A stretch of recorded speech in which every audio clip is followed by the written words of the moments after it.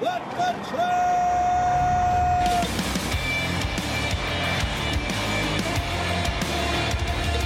You are listening to What the Truck.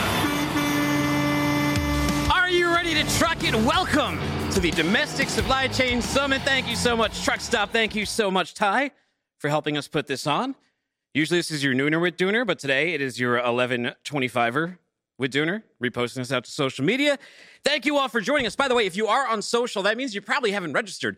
If you haven't registered, you can't win the Yukon stove. So if you go to live.freightwaves.com, you can register, put your name in there. It's free. And at the end of the show, Kaylee Nix is going to pull a Yukon stove, and she says she's feeling extra lucky today. So she says anybody watching this show is probably going to be a winner. So I highly recommend you go and do that. We get some awesome guests on the show, but I got a piece of domestic supply chain news to get to before we even get there. Headline on freightwaves.com, tremendous outcome. And this is from like the story of the year. Like I was going through my analytics, like what did best for what the truck shows, what did best for FreightWaves articles.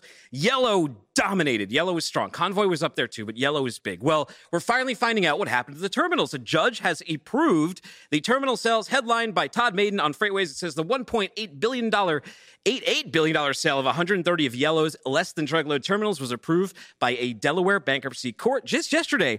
A revised sale order is expected to be received by the court and entered into record Tuesday afternoon. Judge Craig Goldblatt, he says, preliminarily, based on what's represented, this is obviously a tremendous outcome. The process included more than 400 interested parties completing non-disclosure agreements with 70 qualified bidders taking part in the auction that began on November 28th. The first wave of terminal sales ends with 21 entities, mostly LTL carriers and their real estate arms, committing to purchasing the properties at values that far exceed a prior appraised value of $1.1 billion. So kind of made out on here. And some of the names, the big one is XBO. Throw that list up one more time because I'm going to go through this. XBO, they had 28 terminals that sold for $870 million.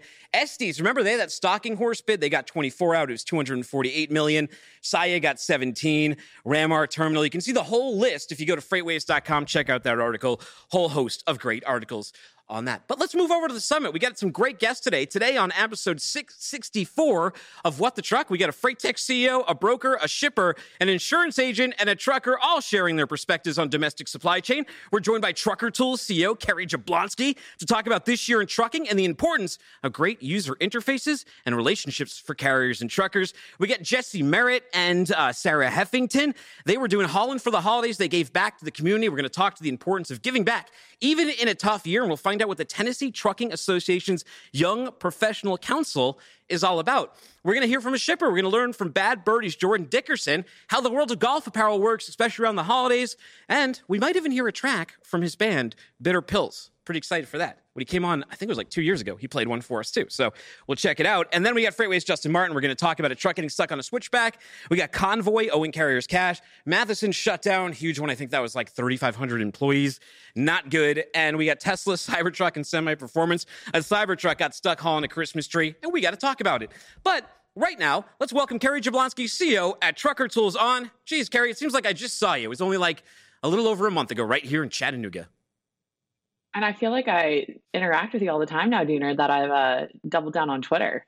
Yeah, you are like, if people don't know, like there's a lot of like the community that's on LinkedIn and they see like, you know, maybe Dooner posts once a day on LinkedIn. We post like crazy on, you do, I do, everyone does on FreightX. It's an amazing community. A lot of CEOs and founders have come on there recently, and it's a cool community. A little bit more fun than LinkedIn, but I think both have value. Well, really For cool. sure. Agreed. Before we get into some of the changes and the awesome things you did this year, let's look back for a second. What did you make of 2023? This was a tough year. Yeah, it was definitely a tough year. I mean, you lit off with Yellow, so don't need to rehash how many bankruptcies there were this year, how tough it was on brokers and carriers alike. Actually, if you're not sick of me yet, I'm doing a TIO webinar in about 30 minutes with Gene from Mode on 2023 and what's ahead for 24. But and from my perspective, we're really proud to have come through 23 actually stronger. And I think that's in part because the market conditions that our customers, brokers, and carriers experienced forced us to really focus.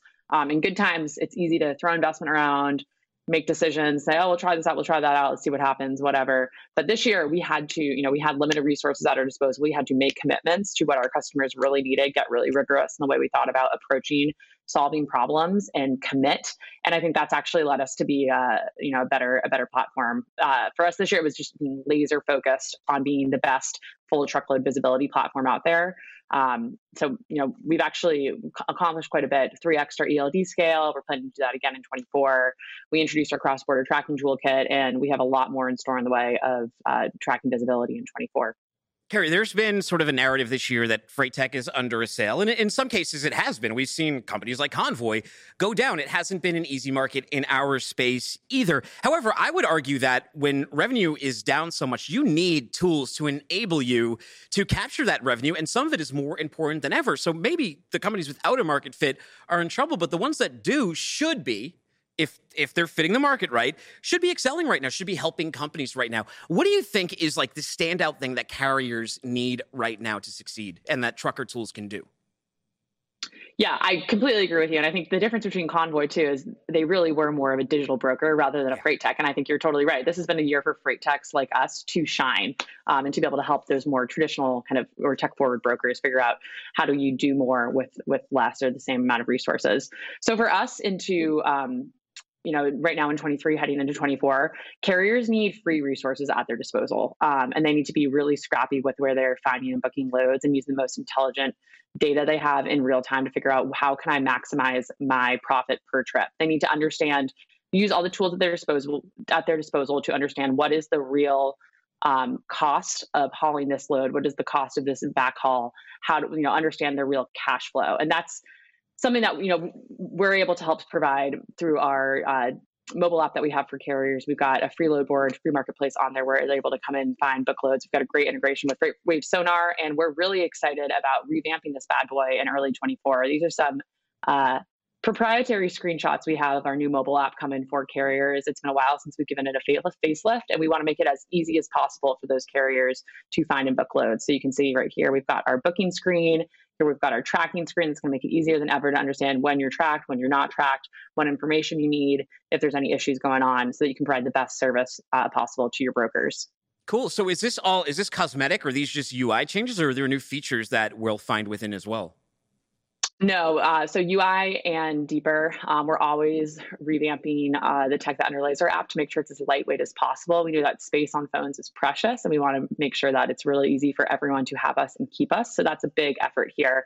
On that first screen, you saw the, where it said truck washes, truck routing, fuel optimizer. That's a screen that we're going to continue to double down on and continue to add services and figure out how can we be providing the biggest toolkit to carriers possible to help them make the smartest decisions while they're out there on the road.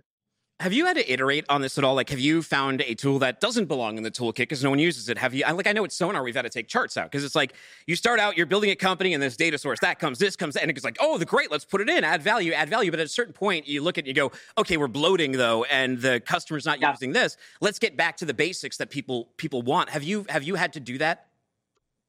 Definitely. And that's actually part of what was driving this entire app redesign. Right now, when you open up the Trucker Tools app, you come to a screen that has a ton of features on there, probably 17 or 18 different buttons you can click to go into different services. The way we're actually going to rebuild this or relaunch it is when you open the app, you're going to be brought to the book screen or to the track screen, because we find, without a doubt, those are the two most high engagement, frequently visited screens on the app. And we want to make sure that we're getting the most relevant information in front of the carrier as possible. So we're always also looking at additional services we have in there, what's high engagement, what's not.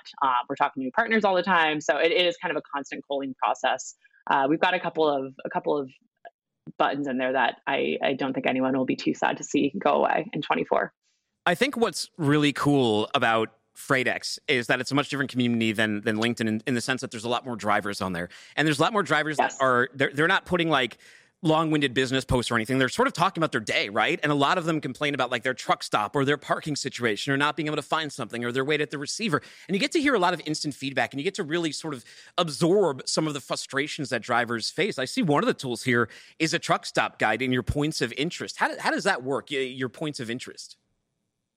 Yeah, points of interest are just spots on the map that we found that truckers are often, talking about, hey, where is the best truck stop nearby? Where is where are their fuel stops nearby? Does this truck stop have showers at it or not? So it's actually crowdsourced information that carriers can come on, add data in real time about the quality of certain stops, locations, what services they have, what they don't have, so that when you're out there driving yourself, you're able to figure out, hey, is this a good spot for me to plan my route around or not? Karen, we're talking about users and downloads. How was this year for you? How many people have downloaded the app now? How many people are using it? Yeah, we've got over 345,000 carriers using our app using our platform on a monthly basis. So since I started the business about 2 years ago, our monthly active users are probably up somewhere in the double range. So I'm really, really proud of that. And I think it speaks again to the criticality of some of the services we provide for brokers, especially tracking and visibility on the carrier side. Giving good service, giving consistent tracking throughout the duration of a load is one of the top things you can do to stand out for a broker. For a broker in this kind of market, providing visibility to their shippers is also one of the number one things they have to do right now to stand out on shipper scorecards.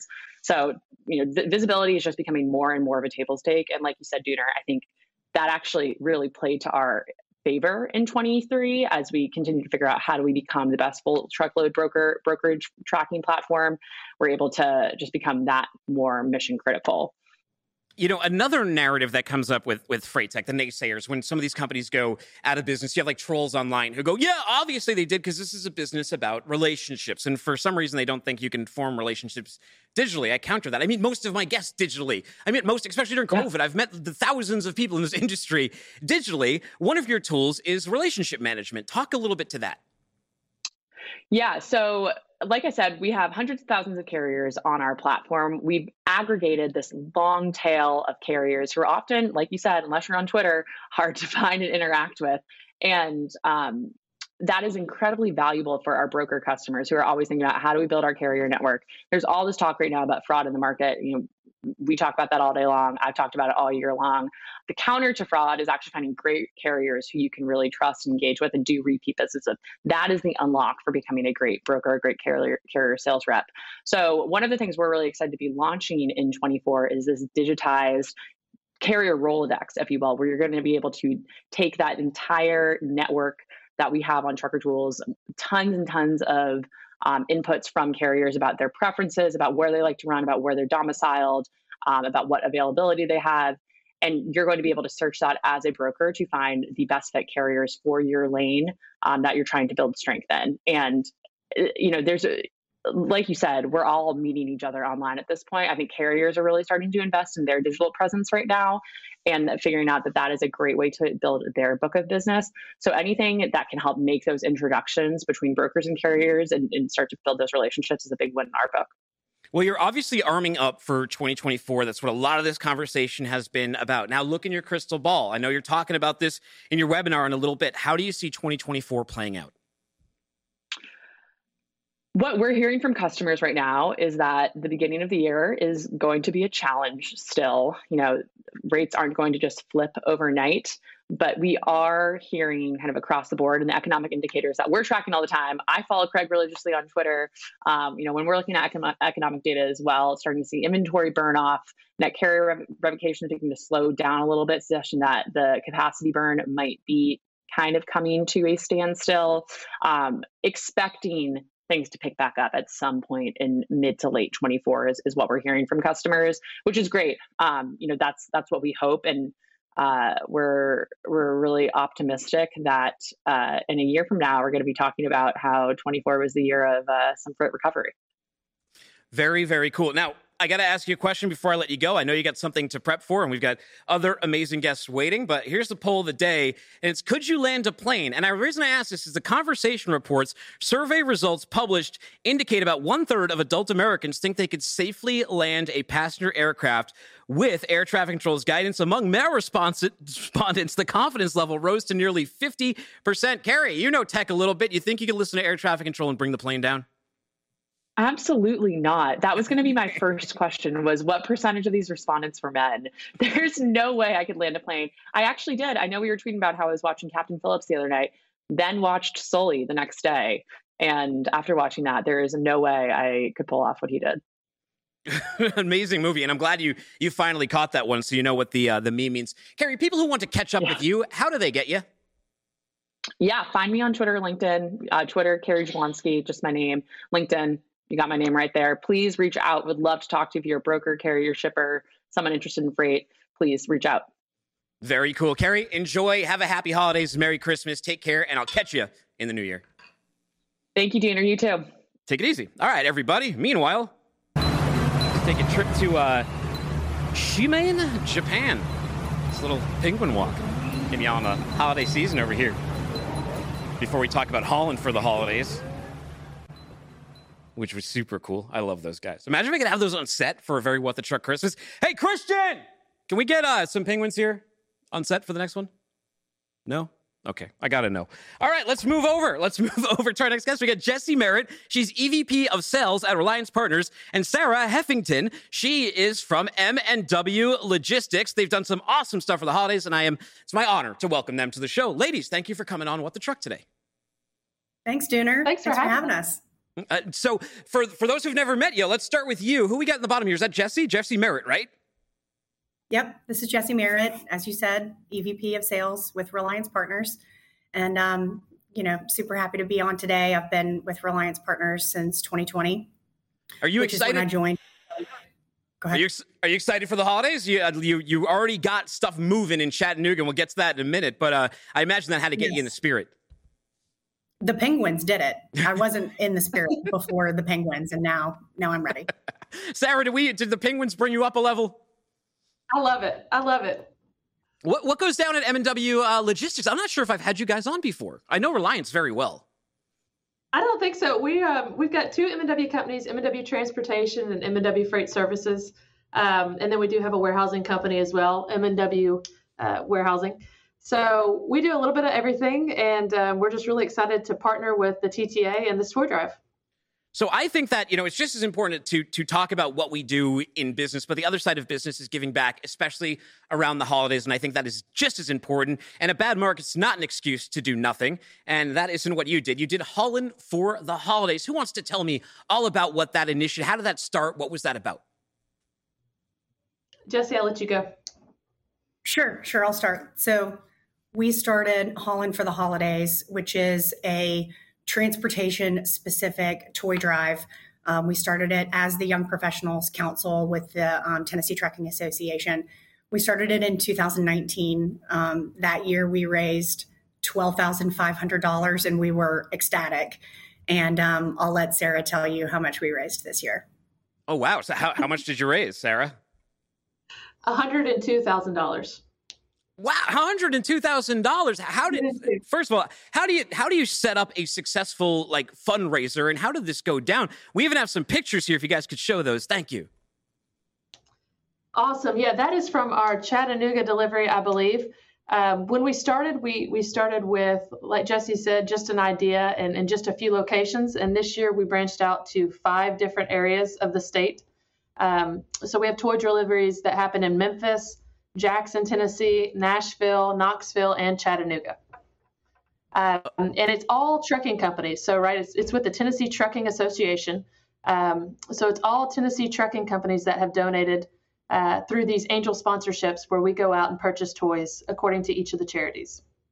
Looks excellent. And I got to say, I got a shout out to Repower and Jake Battles. He's the one who initially put this online, and I saw it, and I love to highlight this stuff on the show because I think more people should do it, and it's awesome. But you said something interesting. What is the Tennessee Trucking Association's Young Professional Council? So that was started about 5 years ago. It is made up of young professionals that are in the trucking business in Tennessee. It's separate from the Nashville Transportation Club. It's mainly trucking companies and their allied partners. Interesting. And who's involved? How would you get involved? What do you do in the group? You can go to our website, the Tennessee Trucking Association website. We have fundraisers throughout the year that support the association, support our road team captains that go around the state that teach safety to teens at different schools. They give back to the communities. They help with disaster relief.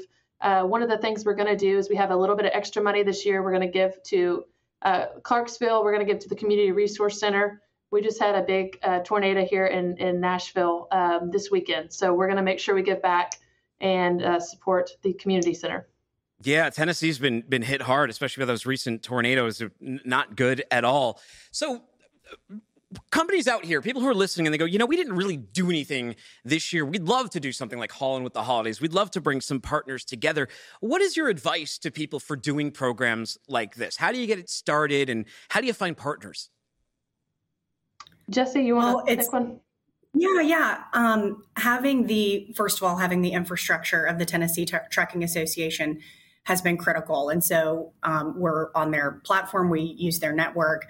The other thing that the Young Professionals Council does that's really important to me is we foster the future of trucking in Tennessee. So not a lot of young people are going into truck driving jobs, but also we want to shine a light on the other professional jobs that are available. So we go to local high schools and educate kids on, you don't have to work in trucking. You don't have to just drive a truck. You can sell trucks. You can sell insurance like we do. There are a lot of different career paths, and trucking and logistics are very lucrative businesses. So that's a big portion of it. And then to get involved, it can be as simple as supporting the Salvation Army and doing an angel tree. You don't have to have a really complicated way to organize a new fund and give back, or you can always donate to Haulin for the holidays, and we will distribute those resources, as Sarah said. So all of the nonprofits that we support are children facing. And so at Eastside Elementary, for instance, we made sure that every single child there will have a toy to open for the holidays. So that's really important to us. Some of the other nonprofits, we're supplying their classrooms and making sure that they have new equipment, things that will last generations to come. We've installed playgrounds, things like that. So some of these are multi-generational gifts. You make a great point there, too, because some people have very linear thinking and you go like trucking and they go, oh, I don't want to drive a truck. But there's so many other jobs in this business, and there's executive jobs, there's freight tech jobs on the tech side. There's media jobs, there's insurance jobs, like you said. There's all different corners that you can touch. But in terms of getting younger drivers in the cab, what do you think we need to do better? Is it to explain the role better? How do we get young people in the truck? That's a Sarah question. That's a hard one. I think truck driving schools is obviously one of the most important things. There's the battle of changing the age from 18 to 21.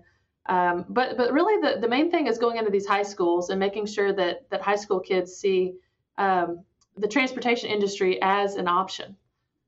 A lot of them don't know all the different jobs in the trucking industry. So getting in front of the kids, the schools, and the community, I think is probably the most important thing that we can do. I love it. So all told, over 100,000, how much was it? 100,000 raised? 102. 102,000. Amazing. You have made some excellent holidays. Now, people who want to learn more about the Tennessee Trucking Association's Young Professional Council, they want to join you. How do they go about doing that? You can send us an email. No, you go ahead. Go ahead, Jesse. Well, I was going to say, if you go to tnTrucking.org/Young Professionals Council, that gives you more information about, we call it the YPC, and there'll be a link to hit us up and join the crew. And we just Sarah helped open a Knoxville chapter, and we have a Chattanooga chapter launching as well. So YPC is coming for Tennessee. Send some of those young professionals my way. I'd love to have a group of them on the show in the new year. I'll talk to you offline about that. I'd love to shine some more light on this and especially get young people involved in the business. We always need new blood in here. Now, my poll question of the day, though, is the conversation put out a poll, and it said about half of men surveyed think they could land a passenger plane. Experts disagree. Ladies were only 1/3, so I'm going to ask you to. Carrie already said she does not think she could, even with the help of air traffic control. We'll start with you, Jesse. Do you think you could land a plane with the help of air traffic control? Absolutely. All right. Yes. Now, we're already at 1/3, regardless of what she says, but let's see if we could raise it up. What do you think, Sarah? Absolutely. Oh, wow. Okay. 2/3, 66% of women on What the Truck say that they can land a plane with no help. They're even beating. I love the confidence. Hey, you two. We're go-getters. We can do it. Well, hey, I don't doubt it. I don't doubt it at all, especially to succeed in this field, and you're doing a great job. Merry Christmas, Happy New Year, Happy Holidays, and hopefully we'll see the YPC next year. Thank you so much for joining us on the show. Thank you. Thanks for having us. Appreciate it. Very cool. Very cool. I love that. I love it. Did any of you out there, did you raise $100,000, $102,000? Because if you did, I want to know. I'd have you on this show to shine a light on it. You're doing any good out there, just let me know. Send it my way. T-Dooner, freightwaves.com. Find me on social media, Timothy Dooner. This is my jam. I highlight this stuff. All right, elsewhere. That's, by the way, talk about metal. This is Krampus right here. He's who comes if you're bad. He's like the anti-Santa Claus. He's like the exact opposite of Santa Claus. This took place in the European Alps. They were celebrating Advent. And Krampus, he punishes the ill-behaved children with birch rods. You tell your kids you're going to give them coal. What about a little corporal punishment from a mythical devil Santa? Have any of you considered this? Putting the fear of God in your children. I've got 7 and 9-year-old boys. We got the elf on the shelf. That messes with them enough. I don't know. Speaking of metal, Jordan Dickerson, supply chain leader. Bad Birdie. What is up, my man? Dooner, how you doing, sir? Thanks for having me. Did you like that? That looked like a Bitter Pills music video. That was pretty impressive. I think if I ever get back into the music game, I might have to steal a couple things there. Well, you last time I talked to you, you're in a different role, and now you're working with golf apparel these days. Tell us a little bit about what Bad Birdie is. Yeah, absolutely. Made a little detour from the tech world into golf apparel. Bad Birdie's a brand that's been around for about 6 years now. Actually, initially our founder Jason founded it just based off a desire to have some golf apparel that more mirrored his personality and wasn't quite as maybe as stuffy as sort of the typical golf stuff is. And so made some polo shirts initially for himself, real sort of bright, vibrant, all over prints. Threw a couple hundred online, sold through all of them, made a few hundred more, and just sort of kept growing it initially, out of his apartment. Tim, who I work with, he was the first fulfillment manager out of then his apartment, I think his parents' house eventually, then to a warehouse. And, for 6 years have really grown steadily. And now we're, an omni-channel brand, heavy D2C presence, but also a lot of great retail partners across, Nordstrom, Dick's Sporting Goods, PGA Tour Superstore, and, sort of growing into now more sort of lifestyle apparel in addition to sort of the core golf stuff that we, really do. So it's been a blast to be with the brand since January now and learn a bit more about the apparel space. It looks a little preppy, but also stylish. These designs that you had that we were just showing. Yeah, absolutely. No, the design team has done some really, really cool stuff, sort of breaking new ground. And I think that's one of the great things about the brand is just super adventurous, always trying new things. And, we're sort of a heavily drop-based brand. So the design team will really try sort of, different things throughout really each year. And so we really see a lot of new ground get broken pretty quickly, and excited to see what they have up their sleeves going into 2024. So what's running a supply chain like this? Like I used to do footwear for Reebok, and then I worked for Talbot's a little bit. So I have some experience with apparel. It's not the easiest good on like the compliance side to always deal with. Yeah, it's definitely very, very fast paced, complex. We deal with a lot of great vendors across a number of origins. So Peru, South Korea, China. So a lot of stuff in the air constantly that we're juggling on the compliance side. And then being sort of a heavily drop based brand, there's a very sort of fast pace of goods moving inbound to us that we're trying to quickly receive, get through the warehouse and get out to both our retail customers, but also, get out to the D2C customers with all those sort of drop-based events. So just sort of very fast sequencing from a ocean freight flow standpoint, coming from a number of places and constantly juggling timelines and partners, but a lot of fun, definitely a lot of fun. Do you run your own DC or warehouse? Are you partnered on that? How does like fulfillment work out of your end? Yeah, so that's actually one of the things that we've done this year since I joined is we partnered with a new 3PL called NRI. Shout out to them out in Fontana, California. Just a fantastic omni-channel fulfillment partner that really specializes in the apparel space. You're right, apparel is super hard. You're dealing with a really high number of SKUs because of the the various styles and then the size curves across styles. So it's a really difficult muscle to build as a fulfillment team. And so having an experienced 3PL that has been in that space for 20 years now has been really crucial to our growth as we get bigger and sort of get closer to a 50-50 split across D2C and wholesale.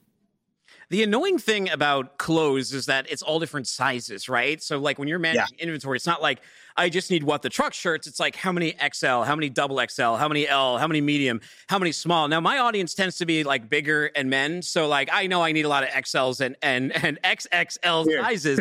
What do you guys do to track to make sure you're getting even the right sizes of goods in to make sure your inventory is where it needs to be? Yeah, no, we have a great team internally. Shout out to Vadim on our product team, who works for the design team, and then Julia on our operations team, who's our inventory management analyst. They have a very tight feedback loop with our growth marketing team to really see what people are buying into and gravitating towards on the D2C side. And then also we have that input from our wholesale customers, getting us those POs, 30, 60, 90 days ahead of when items land to make sure that we're diversifying the sizes correctly across our channels as we bring them in. And then as we go back to produce for upcoming seasons, since we're doing a number of production runs every year with all of our manufacturing partners, each time we start a new production run, we can kind of tighten up the mix across sizes to make sure we're getting closer to being as efficient as possible with what we produce and then pass through to our customers. But definitely a constantly changing equation. Are you like beating down your brokers constantly for lower rates to move things? I mean, you're aware of the market and you're on the other side of the equation.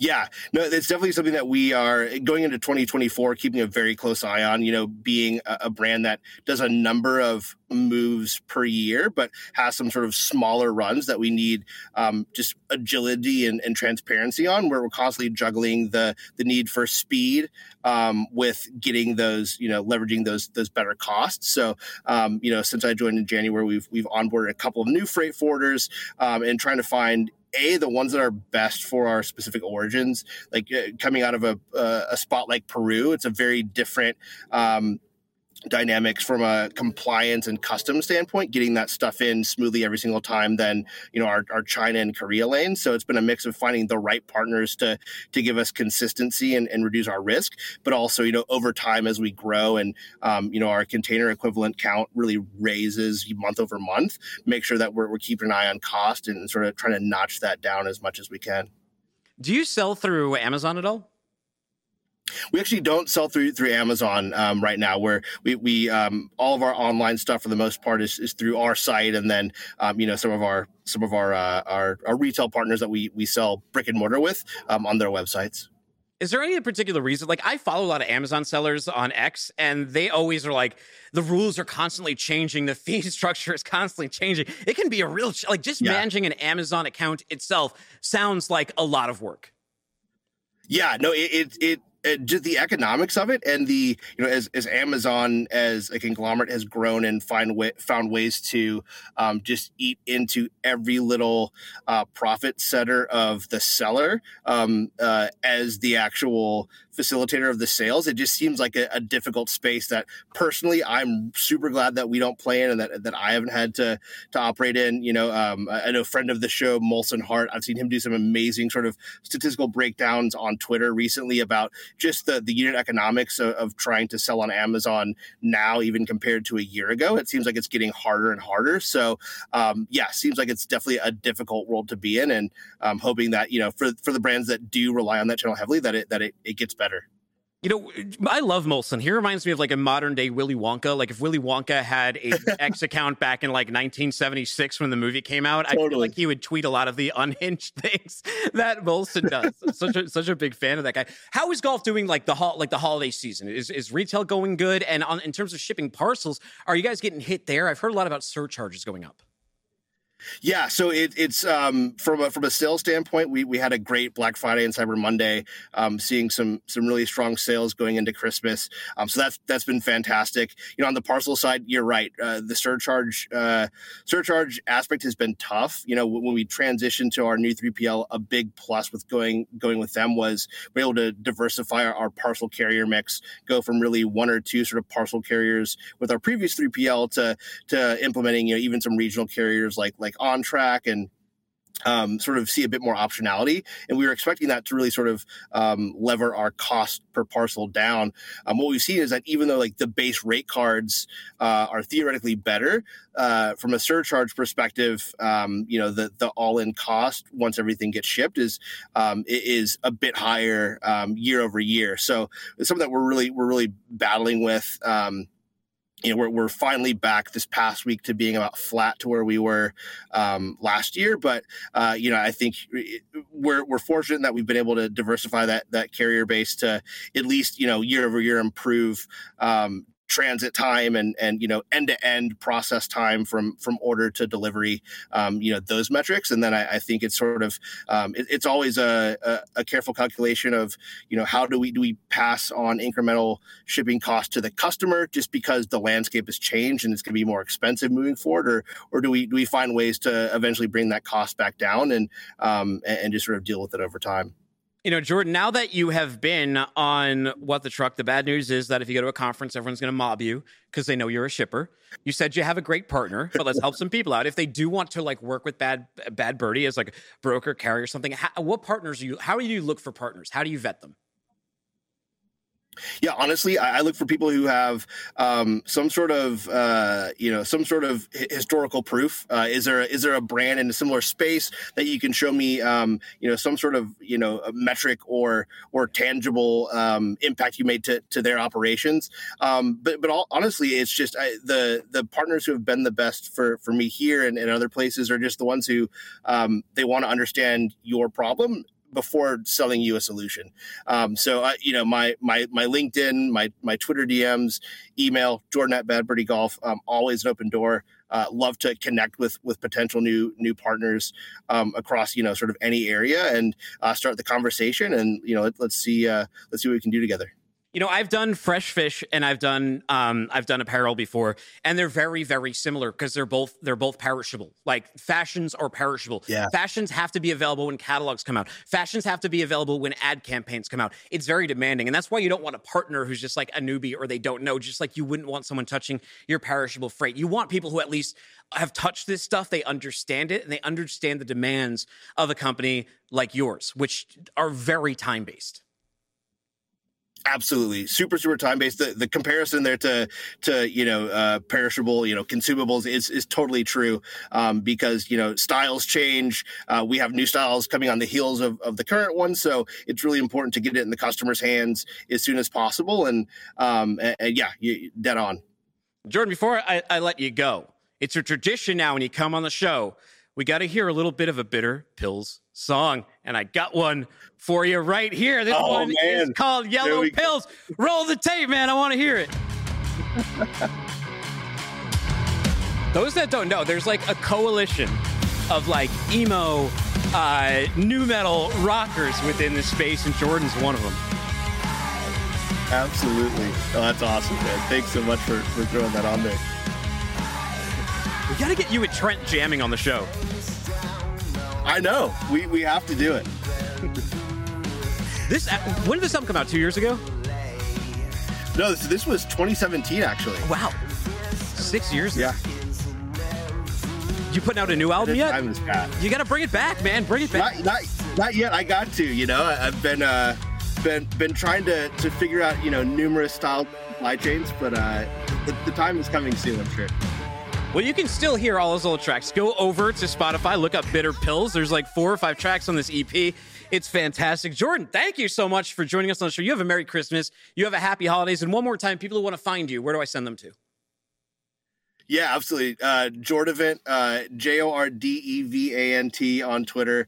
Just search Jordan Dickerson on LinkedIn or shoot me an email, jordan@badbirdygolf. Dooner, thanks so much for having me. I forgot to ask you, so I put up this poll earlier from the conversation. It said 50% of men think they could land a passenger plane with help from air traffic control experts disagree. So far, 2 out of 3 women on the show have said that they think that they can. What do you think? So I saw a couple previous guests answer this, and I've been thinking about it hard. It's also like dangerously close to a recurring nightmare that I have. But I think just because the technology is so good these days, from what I hear, and because I would really trust the expertise of the people on the ground, I think I could do it through no skill of my own. But I think as a team, we'd figure it out. I think you would crush it. I wouldn't. I have PTSD from Top Gun on NES trying to land on that aircraft carrier at the end of the first, never got past the first level in that game. I've crashed probably 600 times. It's horrible. Horrible, Jordan. But thank you, and I appreciate your confidence, man. Have a Merry Christmas. Thank you, Dinner. Likewise. Take it easy. Have a great one. Thanks. All right. Well, you know what? I don't really have time for this. Well, play the HOA guy. Justin and I will talk about it. Roll this. Just getting a lot of packages. You see on the ring here, delivery after delivery.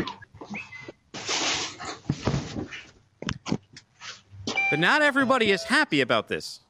Hey, bro. So I'm part of the HOA, the Homeowners Association. I keep track of the neighborhood, making sure people are doing the things they need to do. Yada, yada, yada. You have a ton of packages on your porch, right? HOA code says you're not supposed to have this many packages on your porch. You can order as much as you want, but you can't keep them on your front porch like you are. They've been here all day. I've been watching this literally from my house down the street, 2 doors down, left side, blue house, all day. Why are you spying on me? All day. They've been right here. I don't want to look at them. They're ugly. Get a job, dude. Just first of bring all, them in the house. I don't get it. President of the HOA is not a real job. I don't get it how you have so much money. You just order stuff nonstop. Oh, is this real? What is he going on here? Really starting to piss me off. All right, let's cut this guy down. I've heard enough out of this man. I've heard enough. Let's bring up Super Trucker Justin Martin. I'm upset as of right now. Justin, what's going on the naughty list? What is that guy thinking? What if you have to go to work and it's Christmas time? You're ordering a ton of packages because you have all sorts of gifts to give out. Yeah, as soon as I saw that video, my first thought was okay, roll a tank over this guy's house. And the second thought was maybe it's a bit. I really, really hope it's a bit. I'm still trying to dig for the original source. We'll see. I haven't had anyone use, I have a ring. I haven't had anyone use it to leave me a memo. I would be super pissed if they left me a memo like that, though. Yeah, well, mine, when somebody walks to my house, it rings my phone so I can answer it. And I would just be telling that guy, get the hell away from my house. All right, Justin Claus, you posted a great video the other day. The domestic supply chain is great, but it can't work when trucks get stuck. Let's roll this tape and break it down for us, Justin. What are we looking at here? So this is a driver who clearly was not following. It looks like he was following his GPS and not the road signs. Got stuck all the way up on this mountain, and a wrecker had to show up coming back the other way backwards in order to pull him off the trail here. 10% grade, lots of switchbacks. This guy had absolutely no business whatsoever being up on this hill. I have no idea how he made it up there in the first place. Now, when you were out in the truck and you would see yourself maybe coming upon a route like this, what would you do? Well, I mean, if you're already, so something similar like this did happen to me. But it was a truck route. I was on US 191 in Flaming Gorge, Utah, and it was the first time I ever encountered crazy switchbacks and stuff. But it was a paved highway. Trucks go up and down all the time. Not very well, in my case, but I made it. You really got to know your route ahead of time. So many guys nowadays, they just punch in their address to where they're going and they just follow the GPS step by step. You need a road carrier atlas. Figure out what routes you're allowed to be on, and know where you're going ahead of time. Yeah, you need the Rand McNally. Remember, we had them on. You need the Rand McNally. Yeah. You can't use the Google Maps. They could send you. And is that the U.S.? Those roads, they look like the kind of roads you see when we pull funny videos from TikTok of trucks getting stuck in other countries. Yeah, no, that was in the U.S. It's a small home mover carrier based out of Texas. They only have 6 trucks. and I think 8 drivers. So I'm hoping it's only 7 drivers now. If you look also in the video, there's like 5 guys that pile out of the truck. That's typical for carriers like that. They have a bunch of guys in the truck to help move all the stuff in and out of the houses that they're moving from. Wow, so now 5 guys are stuck on the mountain. I'd like to have a camera inside the truck. I wish the video showed. How much does it cost to get out of a situation like that? You gotta pay some money, don't you? Oh, well, we had Corey on last week, and he was saying just on their side, the operating cost for one of those rotator trucks is like $5,000 an hour. So, add a couple zeros on that. Well, it's an expensive market. You pay too much of that, you might go out of business. We have some bad news, and I want to talk to you about this one because you used to work for the Postal Company, and it was Matheson. Clarissa Hawes reports Postal Service contractor Matheson Trucking, a wholly owned subsidiary of Matheson Flight Expeditors.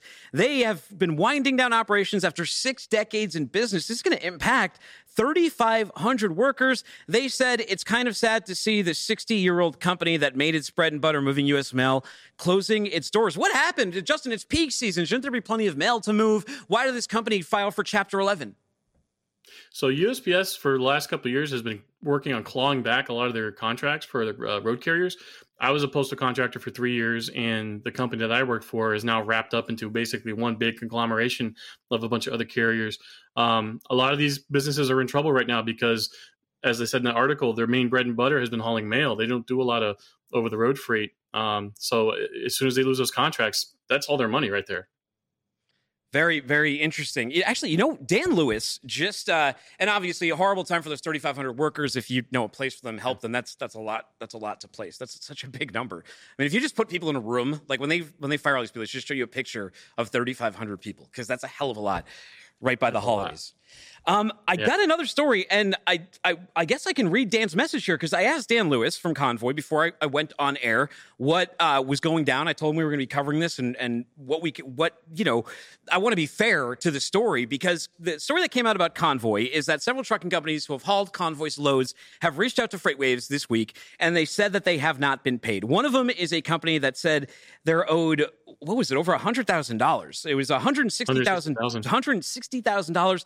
There was 2 more on there. So I asked Dan what was up, and let me read his message because I just got it. It says right here, when Convoy, and this is Dan Lewis, former CEO of Convoy, founder over there, he says, when Convoy wound down, we kept our automated payment tech running Stripe and a carrier payments team intact to keep paying carriers. This lasted for a couple weeks or so. Once the vast majority were paid, especially those who don't use factoring companies, so we could just pay them quickly directly, I believe that it was turned off so that our bank could manage payment decisions one-off. They wanted control over that. There are still some ex-Convoy folks working for them on carrier payments and reconciliations of all the paperwork and claims. I actually checked with them on Eagle Villanya's situation. That was a $160,000 one. And they said they've been working with the shipper she ran for and RTS, etc. He doesn't know the outcome yet. These situations can be are in a bad spot. Company goes out. We saw this happen with Yellow as well. He says, my 2 cents is that given the circumstance of a brokerage winding down and the fact that for many carriers, we're not allowed to pay them directly because once they start with a factoring company, they forbid them from getting paid directly.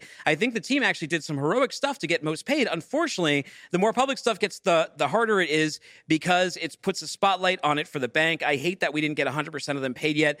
This is probably the only thing I was losing sleep over when Convoy was shutting down, despite all the losses and my own personal lack of outcome since I didn't sell any Convoy stock. I mean, he took a bath in this as well. He said that things are messy and the payments, paperwork, and claims and records can be hard to get to. It goes on, but he says that they're working on it, but in some ways that they're handcuffed. Yeah, we talked to Matthew Leffler a lot about when companies go bankrupt, how any money that carriers that hold freight for them are owed. It's going to take months and months because now it's not the people that were in charge of the company running it anymore. Now it's the bankers and lawyers. So it's going to be a while before this the whole knot gets untied. Well, it does sound like at least some work is being put in on this. We hope that this situation gets resolved for these carriers. Absolutely, we do. Yeah, I hope everybody gets paid. And it's also an interesting point about the dangers of factoring. So many guys need to get paid immediately. They don't have the money on hand to float them over to the next load.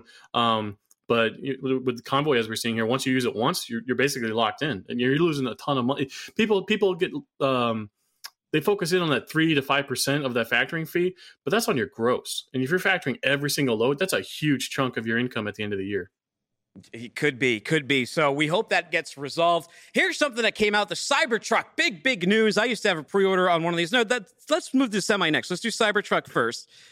Let's show this. Yes, let's show the Cybertruck right here, Justin. So I guess he went to go get a Christmas tree or something. If you can see, there's a Christmas tree at the back of that, or it slipped backwards down a hill and it backed into a Christmas tree and it knocked it into the bed of the truck.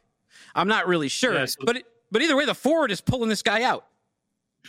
Yeah, so this was actually one of the prototype trucks. They got really stuck. It didn't have a lot of the features that I guess the retail model does. It also doesn't have any tow points. They had to hook under the suspension of the truck to tow it out. So why they decided to put it through the ringer like this without like a backup plan, I got no idea. But yeah, if you're gonna go have fun out in the snow, don't use a prototype. I mean, it makes for a great ad for Ford. They had the tow off between the Ford and the Cybertruck, where, the one that produced by Tesla, it sure made the Cybertruck look really good. But in there, the diesel truck got to come and pull you out. I mean, look, this could happen to any truck. Let's be fair here. You don't have your tires on. Maybe this guy's never driven a truck before. People dunk on the Cybertruck a lot, but I feel like a lot of the buyers of that aren't even going to be people who they actually want it. They want an SUV. Yeah. No, and again, that was the prototype model. I'm very curious to see what people who buy the retail version can do with it. What do you think of it in black? I've seen it in the matte black. It looks a lot better than the silver. The silver, I saw a couple of reviews, and like fingerprints get all over that like anodized metal. Yeah, and also the fit and finish like really sticks out. Like if it's not fitted perfectly, it really sticks out with like the straight lines. I think the matte black does a better job of like kind of hiding that. Yeah, so if I had the money and I was wanting to buy one of those trucks, I'd look for it in a matte black. I got another video here. Tesla owners of Silicon Valley, they said Tesla Semi was fully loaded with a huge load. You can hear it accelerate like it's carrying nothing. Tesla Semi coming out. It's because it is. It is carrying nothing. Look at the tires on that. The first thing I pointed out was look at the tires on that trailer. It's a lightweight load. It's not carrying 48,000 pounds of soda like you would see at a Pepsi plant. This thing's hauling chips. Yeah, he says the Semi will push us to a sustainable future. It's a game changer. I mean, look, if these things are working for them, great. Like if they can get them introduced, I know it costs taxpayers a lot of money. You got to start somewhere. And if this is the way California's going, great. But it's always funny when like the Tesla fans sort of present this truck to the trucking community, because all we see is a truck pulling chips. And when you're pulling chips, you're mostly pulling air. This is even if you fill that thing up, it's a significantly lighter load than, if maybe it's a Pepsi truck, that would be more impressive. It was hauling a bunch of beverages or something. Yeah. There are things to be more excited about than it hauling chips. I hate being like I hate poo-pooing on like the fanboys and stuff, because like I am excited about this technology. There are other companies doing some cool things with it, but you got to base your excitement like in reality. These guys right now are seeing what the truck's doing, and they're thinking it can do a lot more than what it is capable of right now. Yeah. I don't know. I haven't seen one of these in Chattanooga yet. I know a lot of people have been spotting them. I guess you got to be over in California to catch one running. I'd love to go inside. I'm not totally a hater. The only thing I hate upon is like the overpromise, under-delivery aspect that some people present these with. That's kind of what I'm slamming. I think like EV is fine. They make sense. Not for everybody, but they make sense in some circumstances. And I think that... If I was in the ports, I'd be wanting one of those trucks. Those things are great. You're sitting around all day, you're not doing a lot of miles. The Tesla Semi is a perfect application for port trucking right now. Now, Justin, we only have one more show left this year. It's Friday. It's a very What the Truck Christmas. It's going to be a great celebration of this year in freight, or as great as it can be based on this year in freight. But let me ask you something today. What was your story of the year? What do you think the freight story of the year was? Oh, absolutely. Yellow bankruptcy. That was like the first like big major story that I covered, and I actually talked to a lot of their drivers, and we were telling them like, you guys don't understand, like by Friday you're going to be out of a job. And it was tough news to break to a lot of those guys. Analytics wise too, that bears out. I mean, it was our highest performing YouTube videos, our highest performing audio podcast. Convoy is right behind it. Also a big story. It's not every day a $3.8 billion company, goes down, as we talked about before. All right, Justin, before I let you go, we've had a poll today. Do you think you could land the plane? 50% of men said they can. Jordan said he could. I don't think I could. So it has happened. There's actually a technical term for it. It's called a talk-down aircraft landing. If you're going to be in that kind of situation, you have to take your ego out of it completely. It's for me anyway. It would be like being back in trucking school. Follow the instructions. Don't think you know what you're doing. Listen to what the guy in charge is telling you. I would pray that I was on the plane with Craig Fuller and we were like going to an event, because then I would just say, Craig, that's all you, buddy. Yeah. You know how to fly. You get in there. You drive. Or Reed's sister. Imagine if Reed's sister was with us. Apparently she flies too. And Freight Bandit's brother. There's so many like flyers in this community now. Really interesting. Who knew?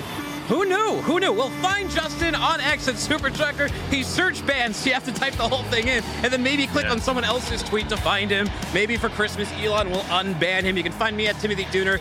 Find the show at FW What the Truck. You can find all these shows on YouTube. Go enjoy lunch. Take care.